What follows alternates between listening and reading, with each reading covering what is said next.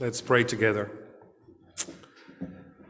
Heavenly Father, we thank you again for your word, and we pray as we think about what that means to us today, that you guide us in listening and speaking. Lord, I pray that we might hear your voice speaking to us through your Holy Spirit. In Jesus' name, amen. It's good to be back in Eindhoven, at Trinity, after some time, and it's good to see also some familiar faces after the visits we had before here. Maybe you have heard the name and the story of Eric Liddell. He became a famous runner in the 1924 Olympics. When you're younger, it's very unlikely that you know his name, but for the ones that are a little bit older, he became also famous through the movie Chariots of Fire.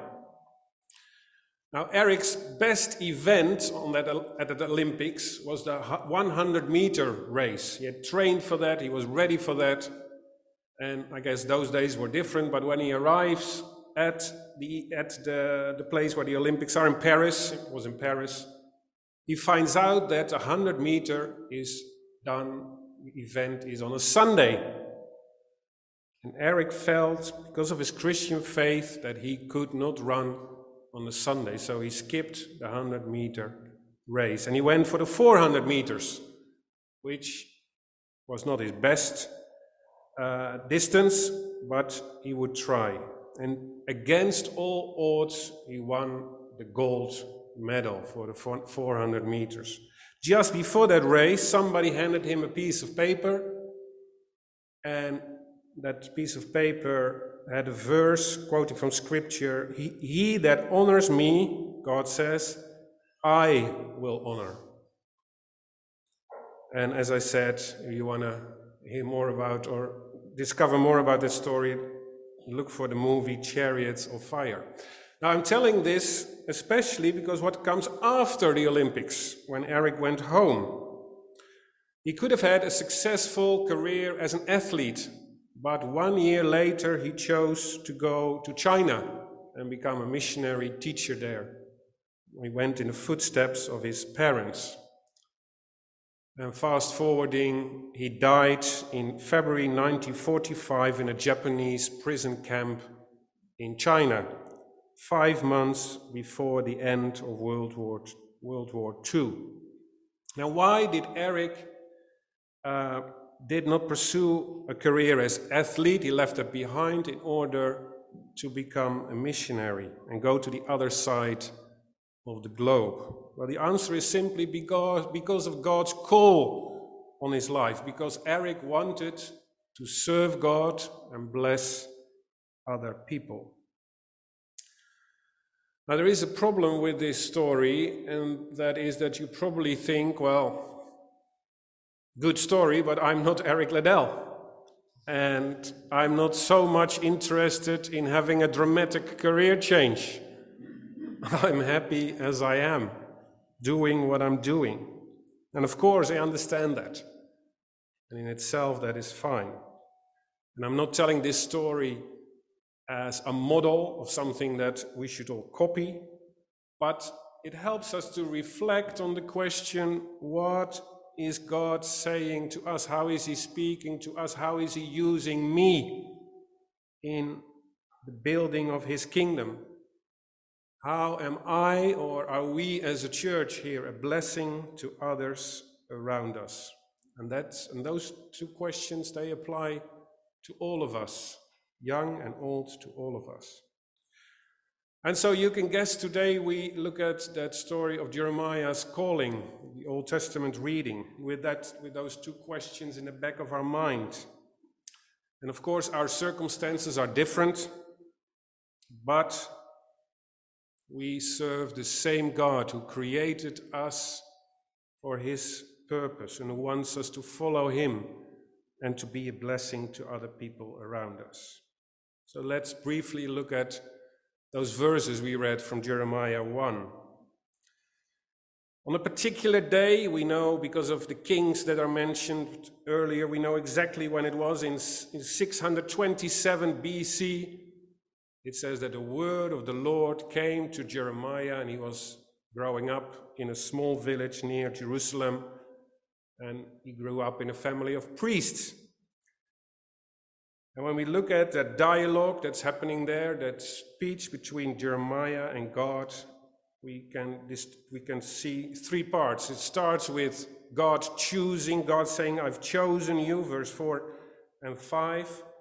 Then we see Jeremiah's response, and God is replying to that response again in 6 to 8. And then the last verses are about God's commission for Jeremiah. Now, this calling of Jeremiah shows that God is the sovereign one, and he wants to save his people, the people of Israel. God says, "Before you were born, I consecrated you." And of course, those are amazing words. We sang some of those words already in the song just a few minutes ago. "He knows my name. Before you were formed in the womb, I appointed you as a prophet to the nations," God says. And it is God who is taking the initiative. He is the sovereign one. He chose Jeremiah. He set him apart, and he appointed him. And again, amazing words. God taking the initiative. And it shows that God wants his people, Israel, to return to the covenant with him. And he wants to use Jeremiah as an instrument. Jeremiah, the young boy from that small village, as his messenger. Now, of course, we are not like Jeremiah. I will say that a few times more in this sermon. And so we are not to copy this story as a model, because we live in different times, we have different tasks, we live under different circumstances. But of course, that's true. That being said, the God of Jeremiah is the same. As I said before, he has created us. I think we all know these well-known words from Psalm 139, where the writer says, "It was you who formed my inward parts. You knit me together in my mother's womb." And that God who created us, he wants us to serve him and to dedicate our lives to him.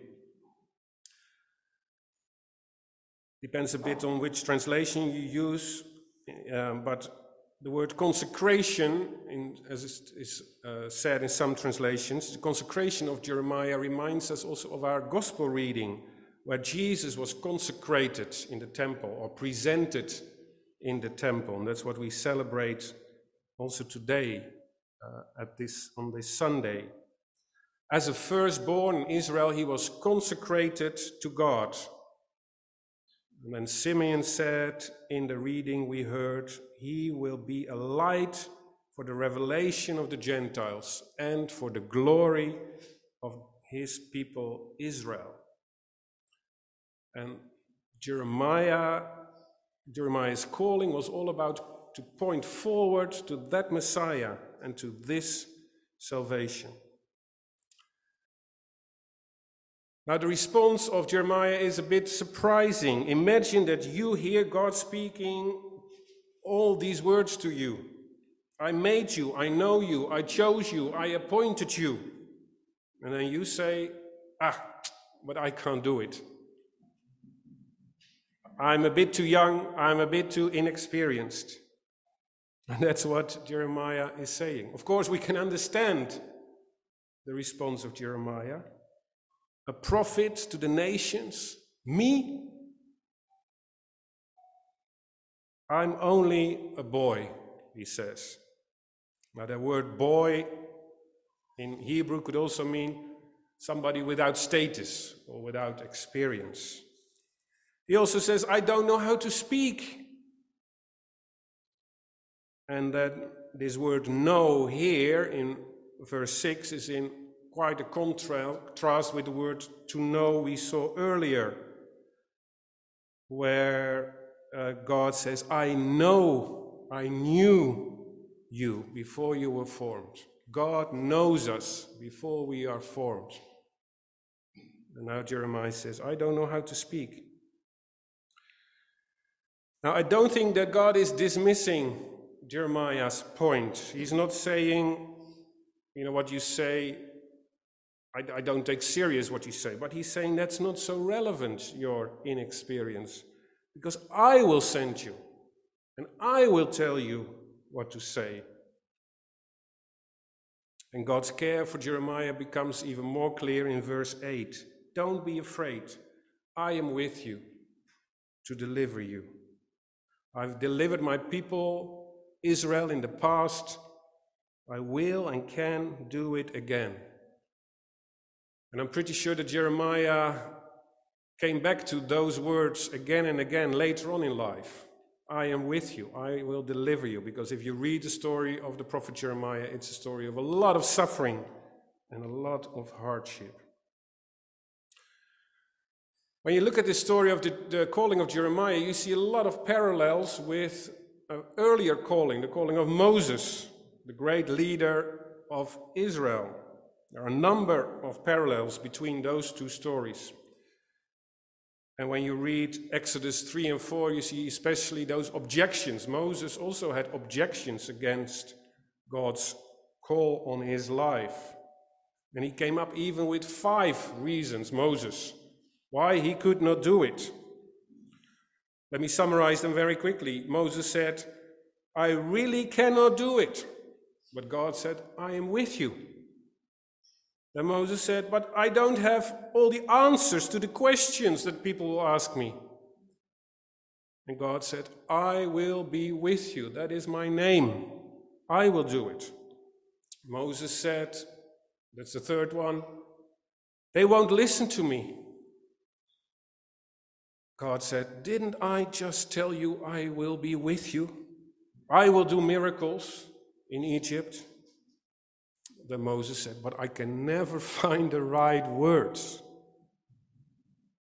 God said, I thought I had already said that I would be with you. I will tell you what to say. Then the 5th desperate cry of Moses was, please send somebody else. And then it says in the story, God is now annoyed. And he said, okay, I will send Aaron along with you, and he will do the talking, but just go, and don't forget your staff, because you need it in Egypt. And off you go. And there he went. Back to Jeremiah. Last verses we read, 9 and 10, we see that Jeremiah is commissioned for his task. The Lord will put, again, remember the Moses story, here also, the Lord said, I will put my words in your mouth. And it says that Jeremiah is appointed over the nations and the kingdoms. Again, what an overwhelming message. But I don't think it's so much that Jeremiah is appointed over the nations and the kingdoms, but it's the word of the Lord in his mouth that is speaking to the nations and the kingdoms. And an effect of that message, it says, with 6 verbs, they come from the agricultural area, to pluck up, pull down, destroy, overthrow, build, and plant. 4 negative ones, breaking down, and the last 2 ones are words of hope. And it also, again, describes the ministry of Jeremiah, where he had a difficult task of announcing to Israel and the nations that destruction would come if they would not change. But Jeremiah could also speak words of hope and new beginnings. And in that famous chapter 33, it says, God speaking, I will restore the fortunes of the land and as at first. So there were also words of hope, but he had a tough message to bring to the people. That's the story of Jeremiah. So what do we take away from this for our own lives, for our situation? Again, we're not Jeremiah. God is not speaking to us in the same way as he did in the Old Testament. And maybe you think, well, if it's about calling, isn't that only for pastors and missionaries, which I'm not, so I'm okay? Okay, let me give you 3 points to consider. 1, our first calling is to love God. We're all called to love God, to be his child. And from that follows that we are also called to serve him. Doesn't matter whether you're young or old, whether you're a teacher or a business person, a student, an engineer, nobody is exempted from to be active in God's kingdom, in God's world. And we are all able, in our own way, to share something of the kingdom of God in what we say and what we do, and in relation to our gifts and our character that God has given us. So that's the first point, and important to remember. Our first call is to love God. Secondly, don't focus on the obstacles. Maybe you feel you are an unlikely choice for God. Again, you could say, I'm too young, I'm too old, I'm too insecure, I'm too unexperienced, I'm too settled, I'm too unsettled, or whatever. Well, then you are in the right place. Then you are just together with the group of Jeremiah, of Moses, of the Apostle Paul, and so many others. They had those doubts and those questions. But God has given all of us gifts, and he calls us all to use them in a way that glorifies him. Our vocation is the way in which we respond to the gifts that God has given us. And I'm pretty sure that a calling is not only for missionaries and pastors. There is no distinction between church and society. In everything we do, we can serve our God. And he's calling business people, nurses, managers, teachers, accountants, lawyers, mechanics, etc. Tim Keller, a Christian writer, says somewhere, pastors are not that important. Just think about when Jesus returns and the kingdom will be there in fullness. The first people that are without a job are pastors and missionaries. They are not longer needed anymore. So that's a good thing to remember. We might still need mechanics and other people, but pastors and missionaries, they're out. I'm not sure what to do then. We'll find out. I think we will be busy. Now, for some, God's calling is dramatic, like the one of Jeremiah or the Apostle Paul. For others, it has been a gradual process. For some, it is a very challenging task, again, like Jeremiah's. For others, it's a normal calling, under normal circumstances, with normal challenges. The basic question is, have we heard the voice of the Lord in our lives? And have we listened, or have we ignored it? Maybe we've put it aside because we had too many questions. The Lord says, do not be afraid, because I am with you, and I will deliver you, he said to Jeremiah, and he also says that to us this morning. After the sermon, we will sing this beautiful song where we sing these words, and I hope you will sing them with confidence.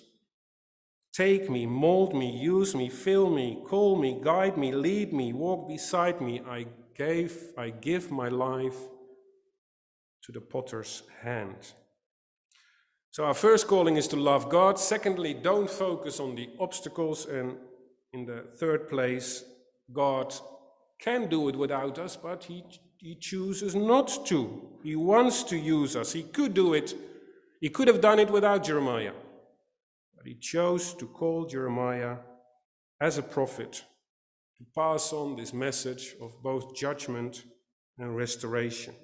And of course, he can build his kingdom without me, without us, but he wants to use us. He wants to use you here in Eindhoven as Trinity Church to reach out to people around you, to the expat community here in Eindhoven, to shine his light in this world and to bless others. So are we ready to go and to speak his words of love and grace, maybe correction and peace in his name? Let me finish with the story from Nigeria that I read. It's like a parable. It says there was one year during the wet season in Nigeria, in this village, that there was a really bad storm. And it was so bad it blew off the roof of the church, the local Catholic church. And when the Catholic priest the next morning came to inspect the church, he saw that there was a lot of damage. The roof had fallen in, and some of the rafters had come down. And the worst of it all was there was a statue of Christ in the church, a large statue of Christ, and the arms and the legs of the statue were broken. There were no arms, no legs left. And of course, the priest was very disturbed. And he thought, I need to arrange for cement and lime to fix it before church members find out that the statue is so badly broken. But then in the night, when he was sleeping, he had a dream, and in that dream, Jesus appeared to the priest. And Jesus said to him, don't fix those arms and the legs, as I don't need them anymore. And the priest was, of course, very surprised.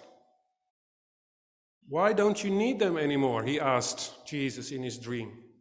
And Jesus said, now you are my arms and my legs. In the name of the Father, the Son, and the Holy Spirit. Amen.